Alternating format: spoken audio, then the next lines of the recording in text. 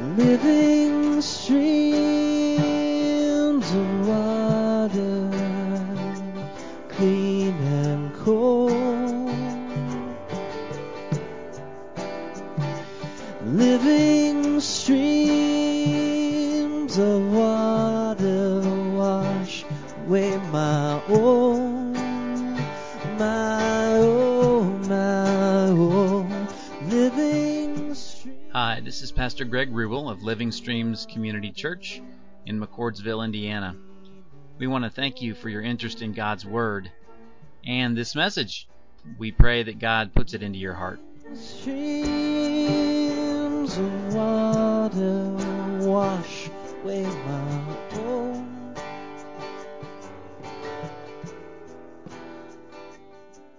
Well, if you look in your bulletin there, we're looking at the last thing that Jesus prayed for. The last thing that Jesus prayed for. Now, I know that we've all heard the question, we've asked the question, what would you do if you had one day to live? Right? At one time or another, we've all thought about that, listened to someone discuss that. What would you do if you had one day to live? But the question that I want for us to ask today is if you had one more chance to pray. If you had one more chance, one more quiet time of prayer, one more opportunity to get on your knees with God, to call out, to go after, to beseech the composer's throne, if you had one more opportunity, what would you pray for? What would you pray about if you knew you had one more? Have you ever thought about that? If you knew it was your last chance to say, God, would you come and would you do this? Would you move in this situation? Would you act in this relationship? What would you pray for if you had one last prayer? When we consider that question, the sheer weight of it, really, because the answer to that question, it reveals very much our heart. It reveals our heart. It reveals what we're passionate about. It displays our love, our priority. When we consider that question, then, I think it makes it super duper fascinating when we're looking at what Jesus prayed for with His last prayer, His final earthly opportunity. What does Scripture tell us that He prayed for? Well, to answer that question, it lies in John chapter 17. So you can go ahead and turn there in your Bibles. We're going to read verses 20 through 23. If you don't have a Bible with you, there should be one located under the chair in front of you. We'll have the words on the screen. But so John chapter 17, beginning with verse 20, it says this: "My prayer," and this is Jesus speaking, okay? "My prayer is not for them alone." And when he speaks of them alone, he's referring to that inner group of disciples whom he had just finished praying for. He says, "My prayer is not for them alone. I pray also for those who will believe in me through their message." Okay, that's us. For those who will believe in me. So he's praying for us. Those of us who were to come. And then look at what he asks for in verse 21. Okay, this is the last thing that Jesus prayed for. "I pray also for those who will believe in me through their message, that all of them may be one." Booyah. Okay, there it is. A final chance to pray. One more time. And this is what Jesus asked for. "That all of them may be one, Father, just as you are in me and I am in you. may they also be in us, so that the world may believe that you have sent me. I have given them the glory that you gave me, that they may be one as we are one. I in them and you in me. May they be brought to complete unity, to let the world know that you sent me and have loved them even as you have loved me. So what did Jesus pray for with his final prayer? Unity. Okay? Isn't that fascinating? With his final prayer, think about Jesus and all that he had on his heart, his shoulders, up in his head, all of the people that he knew, all of the hurts that were happening around him, the turbulence of the day, the darkness that he knew lay ahead. And what does he pray for? He prays for unity among his followers of Jesus Christ. If you could pray for one more thing, what would it be? Understand today, Jesus prayed for unity. So we'll look at Christ's prayer for us here in greater detail then. So first of all, in verse 21, Jesus prays, Father, I pray that they would be one as you and I are one. That's the first thing that he prays for us, that we would be one as he and the Father are one. Okay, so to understand what Christ is praying for us here, we need to understand what that oneness between the Father and the Son, what that oneness looks like. If that's the kind of oneness that he wants us to have, what does their oneness look like? Well, here we'll briefly refer to the whole concept of the Trinity. Okay? The Trinity, it's that biblical concept, that belief that three persons, being the Father, the Son, and the Holy Spirit, they exist together as one God. Okay? Functioning mutually, equally, never independently of one another. That's the concept of the Trinity. But more specifically, for us today, how does that relationship play out? What does that oneness between the Father and the Son, what does it specifically look like if we are called to be one as the Son and the Father are one? Well, good news, Scripture gives us a really clear picture of what that relationship looks like. It's in John chapter 5. I don't have that on the screen, so you can turn to that in your Bibles. In John chapter 5, Jesus gives us key insight into the united relationship that he has with his Father. So in John chapter 5, when you get there, we begin with verse 19. And let's see what Jesus says about how he and the Father work together, because we are called to work in the same way. He says, the Son can do nothing by himself. He can do only what he sees his Father doing, because whatever the Father does, the Son also does. For the Father loves the Son and shows him all he does. And then you can skip down to verse 22 where he considers the Father judges no one, but has entrusted all judgment to the Son, that all may honor the Son just as they honor the Father. Okay, so in this passage, what are we seeing about the oneness relationship that we're called to have with one another?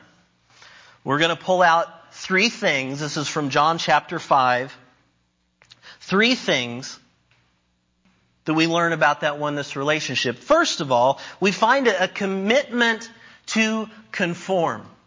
Okay, that's the first thing that we see. In verse 19, it says that the Son, he can do nothing by himself. He can do only what he sees his Father doing. So we can understand from that there's a commitment to conformity. Jesus is saying, listen, you know what? When it comes to me and the Father, when it comes to our relationship, if he's not for it, then you know what? I don't go there. It's not going to happen. If he's not at peace with it, in agreement with it, I don't want any part of it.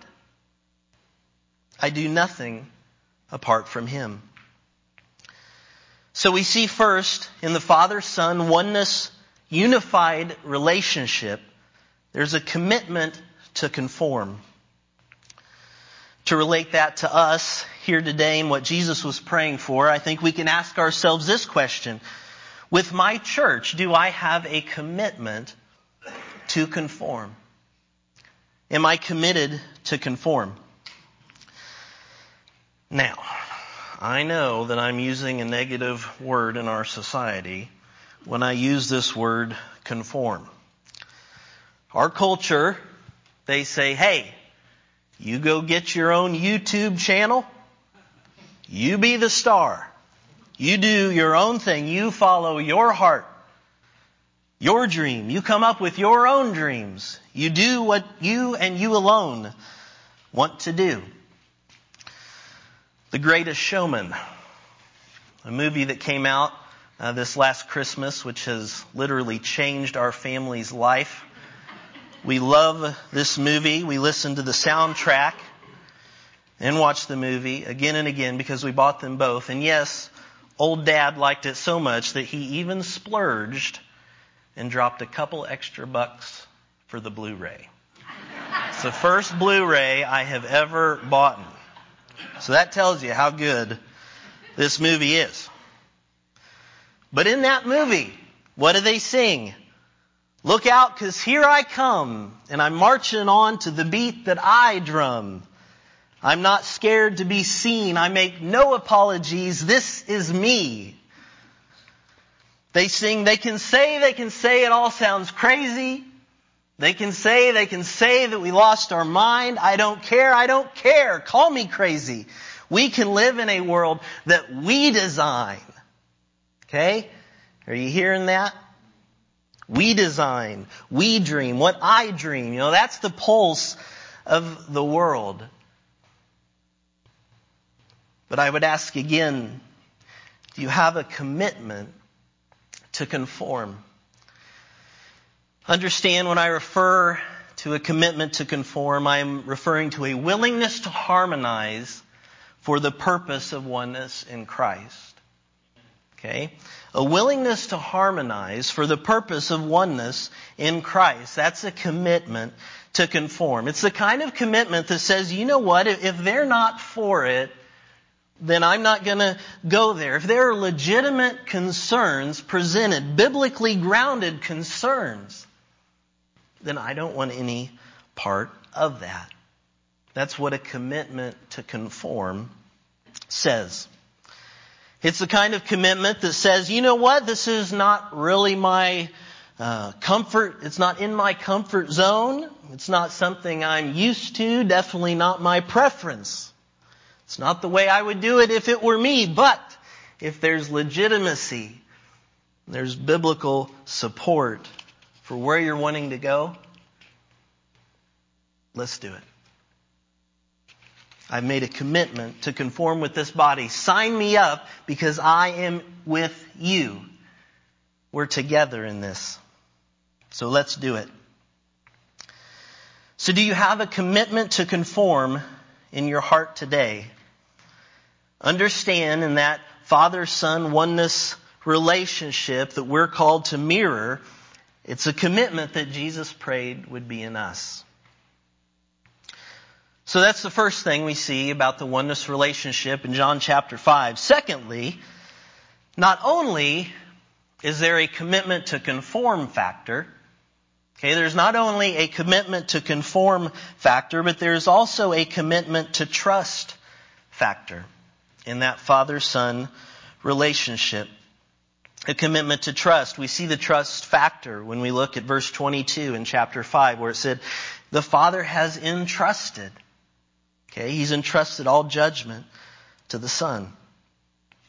Now we're not going to get into, what in the world that means that He's entrusted all judgment to the Son this morning.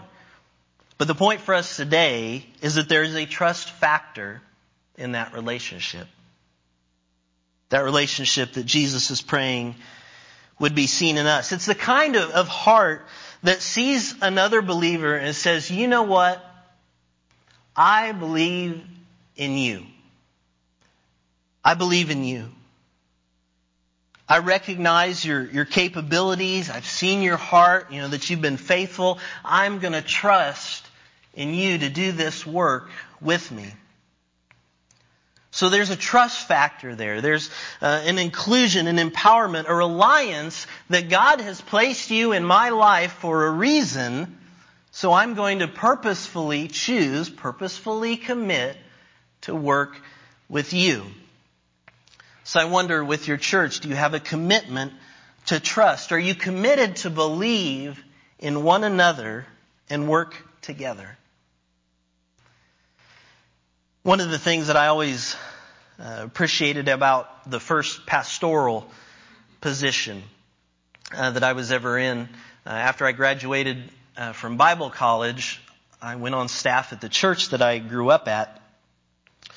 And actually, a friend of mine, we had both grown up in that church together, and we came on to the staff at about the same time. We were about 22 or so. But what I always appreciated was the senior pastor, right from the beginning, he put my friend and I in the Sunday morning preaching rotation.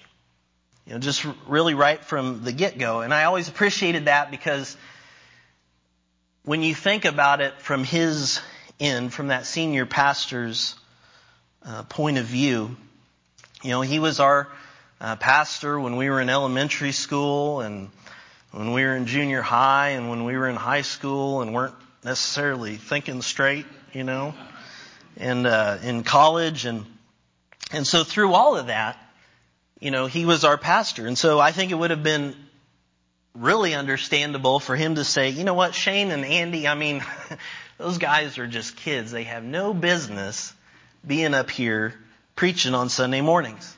I've been preaching for 20 years. And they've hardly done a sermon or two. So they don't have any business being here. I think that would have been understandable for him to think that. But he had a commitment to trust. He had a commitment to trust in us. He was committed to trusting in the God who had placed us in his life. And so I wonder this morning then, what about you? Do I have a commitment to trust the individuals that God has placed around me in this church? Because just in case you didn't know, there is a lot of Christ-honoring talent and giftedness in this church. In case you didn't know. And in case you didn't know, Pastor Greg and I and the elders, we are sold out and chomping at the bit to walk with you towards Christ in discovering your purpose in building up the kingdom. That's the truth. That's the truth. Here at Living Streams, understand that the leadership, we are committed to trust in the individuals that God has placed around us in this church. We don't want somebody else. We want you. Okay? We want you. Remember that.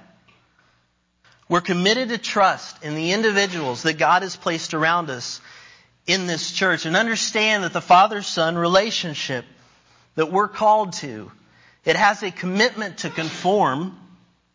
It has a commitment to trust. And then thirdly, a third commitment that we see in this John 5 passage, we see that there's a love commitment in that relationship. Okay, there's a commitment to love. You look at that passage in John 5, it says, what is the Father about? It says he's about honoring his Son. That's what God's about. He's about honoring his Son. He's about loving his Son. And we find that to be the Father's heartbeat, throughout Scripture. We see God the Father saying, this is my Son in whom I am very well pleased.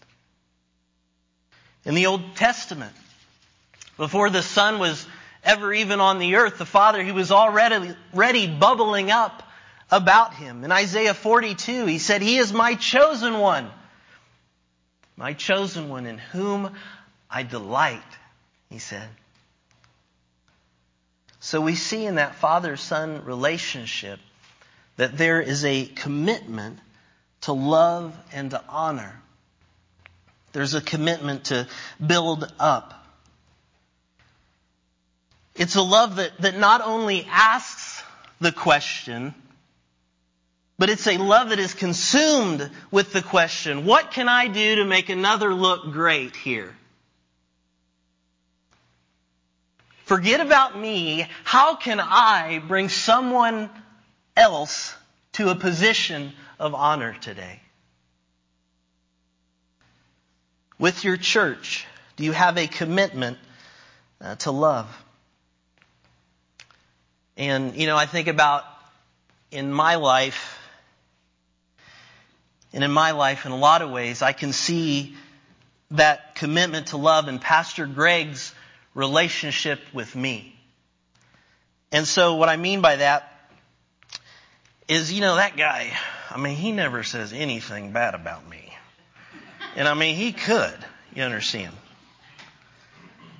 There's a lot of times, here in the service when we're bantering, back and forth, or at other times, it's like he's always trying to build me up. He's trying to push honor. He's trying to push love over in my direction.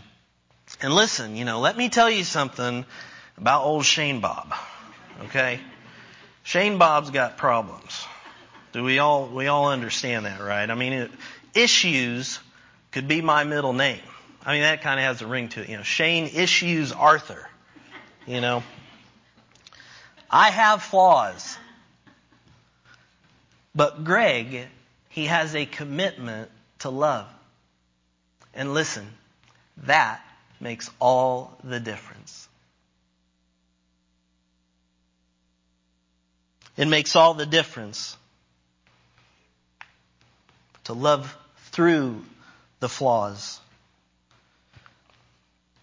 In John 5, we see that the oneness, the unity that Jesus prays for us in John 17, that unity, it contains a commitment to conform, a commitment to trust, and to love. So that's that first part of the prayer that we see back in John chapter 17. So now I'm going to switch back over,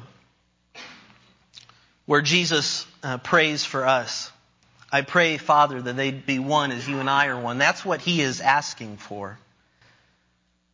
So that's the first thing that he prays for in his last prayer.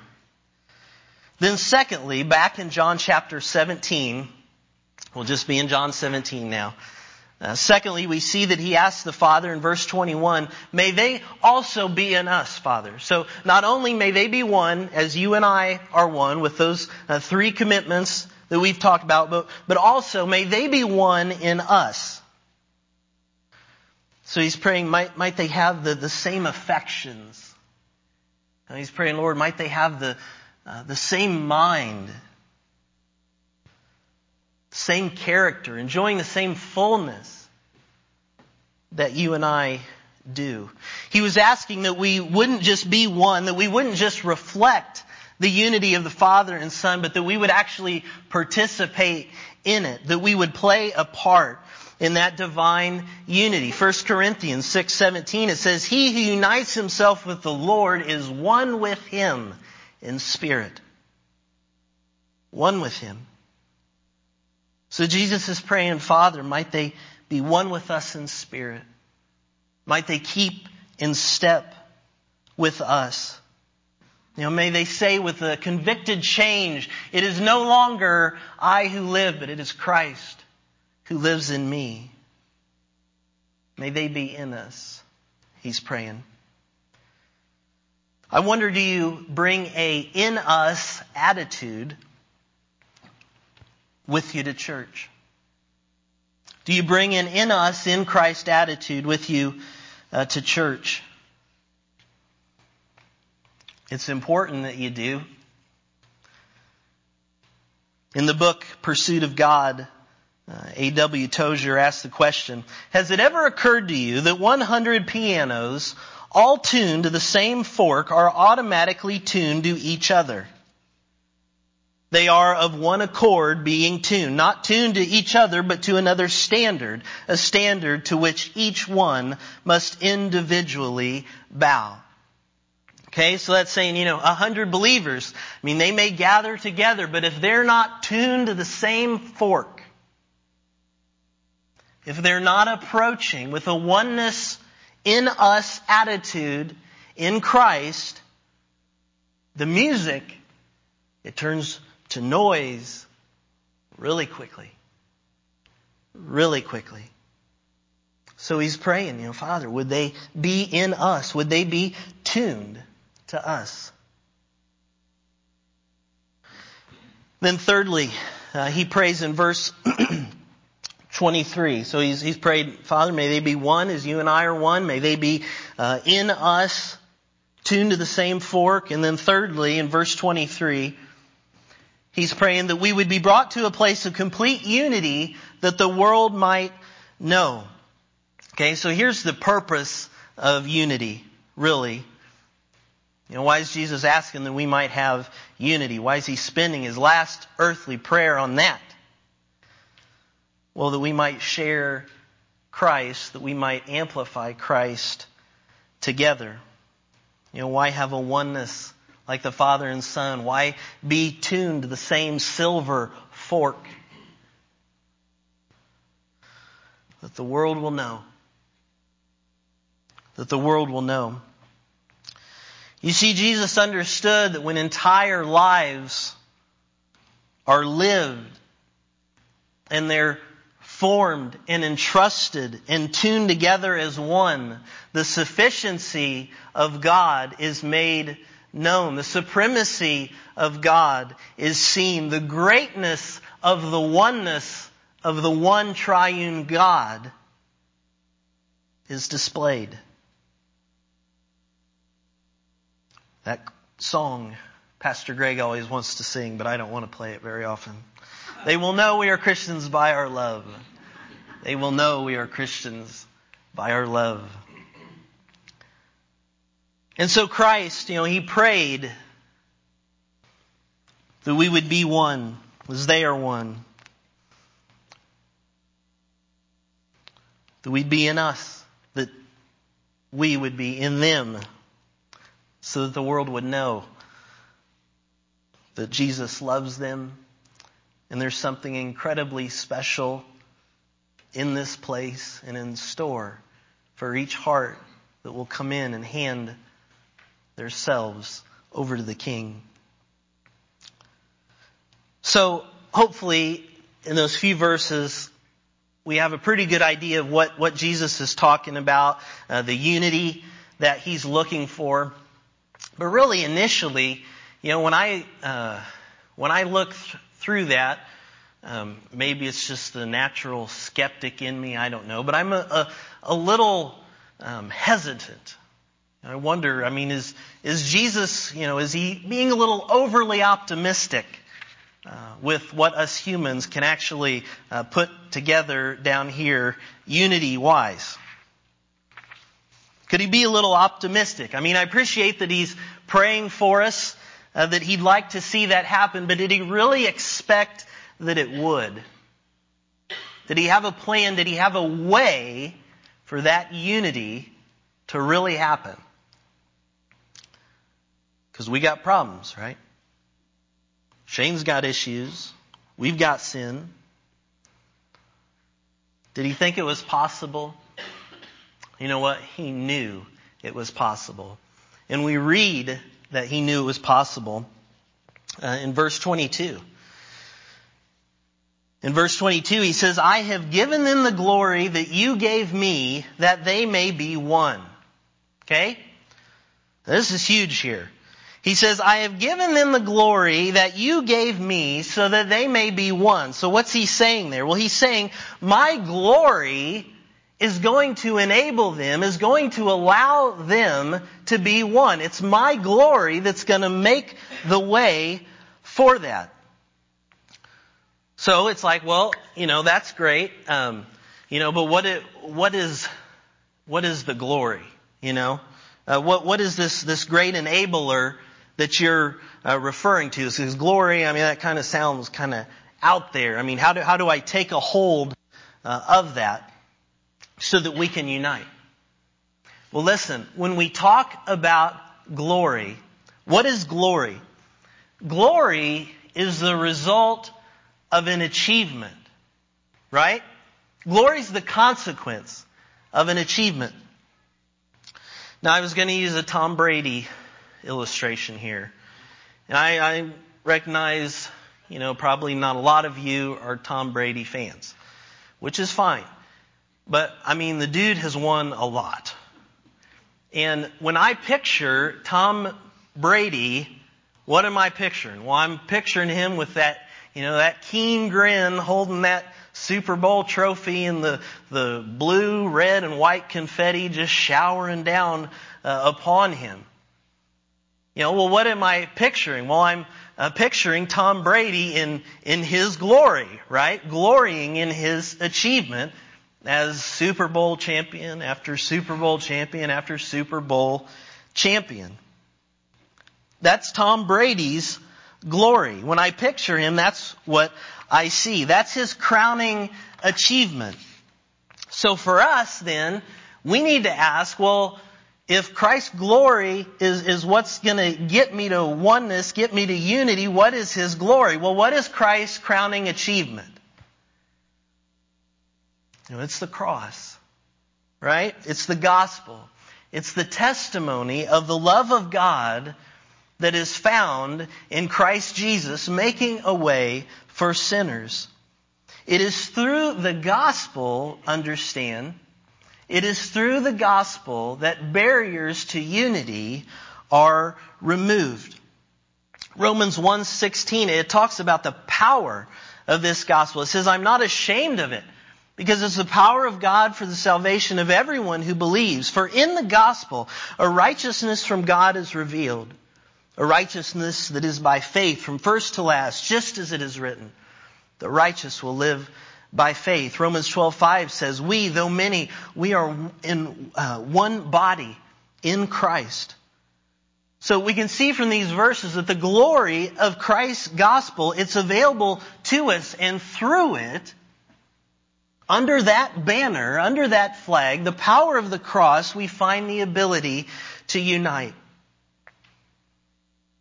And how critical and important that unity is. May we recognize and take hold of that this morning. Understand, that was the last thing that Jesus prayed for.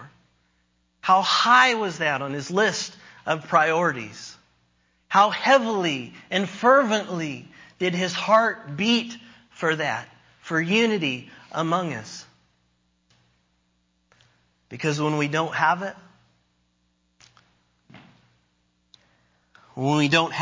I've got a good little quote here about it. Marcus Rainsford, he was an Irish preacher in the 19th century. He wrote a book about this prayer in John 17 titled The Lord Prays for His Own.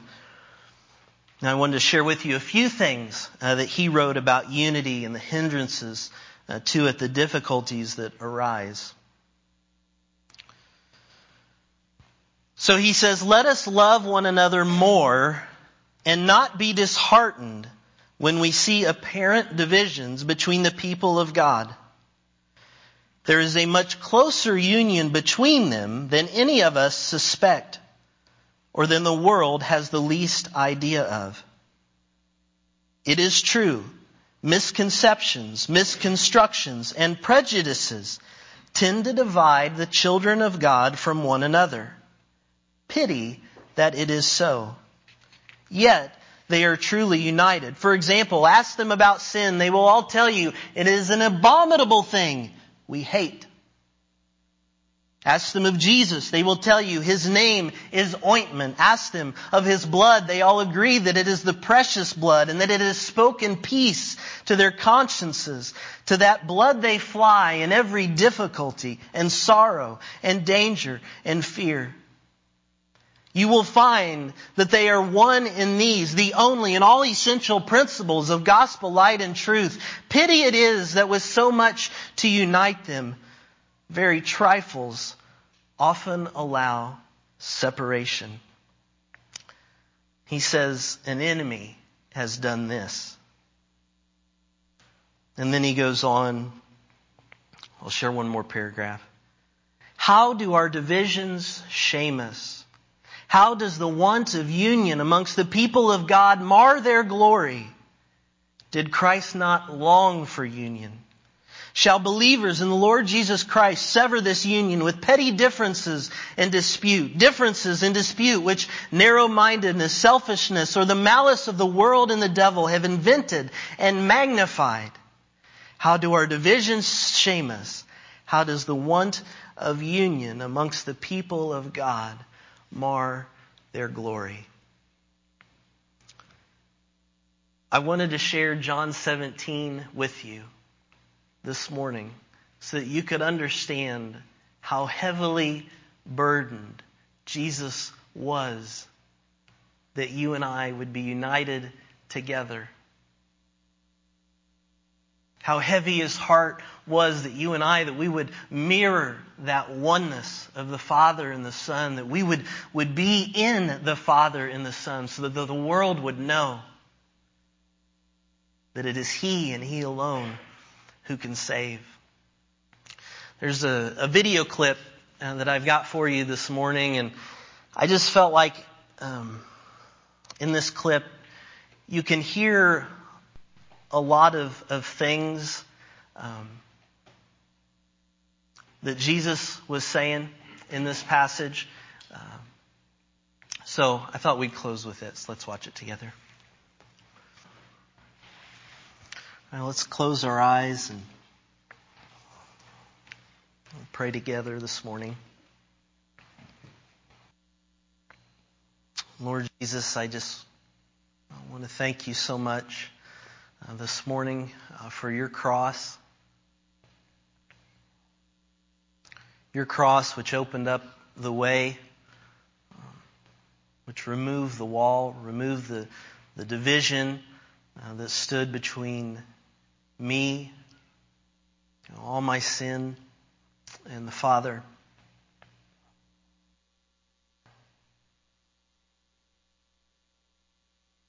Jesus, you are the great, perfect uniter, and all praise I give to you today. So, Father, in light of your perfection, in light of the knowledge of your will, we're just here as a body of believers looking into John chapter 17, where you're saying, hey, I want you guys to be one as the Father and Son are one. And so, Father, we've done our best to dig into that this morning, but we just pray, Holy Spirit, that you would reveal the perfect truth to us. God, would you help us to see in our hearts what being one with one another as the Father and the Son are one. Help us to see Jesus, what that looks like today.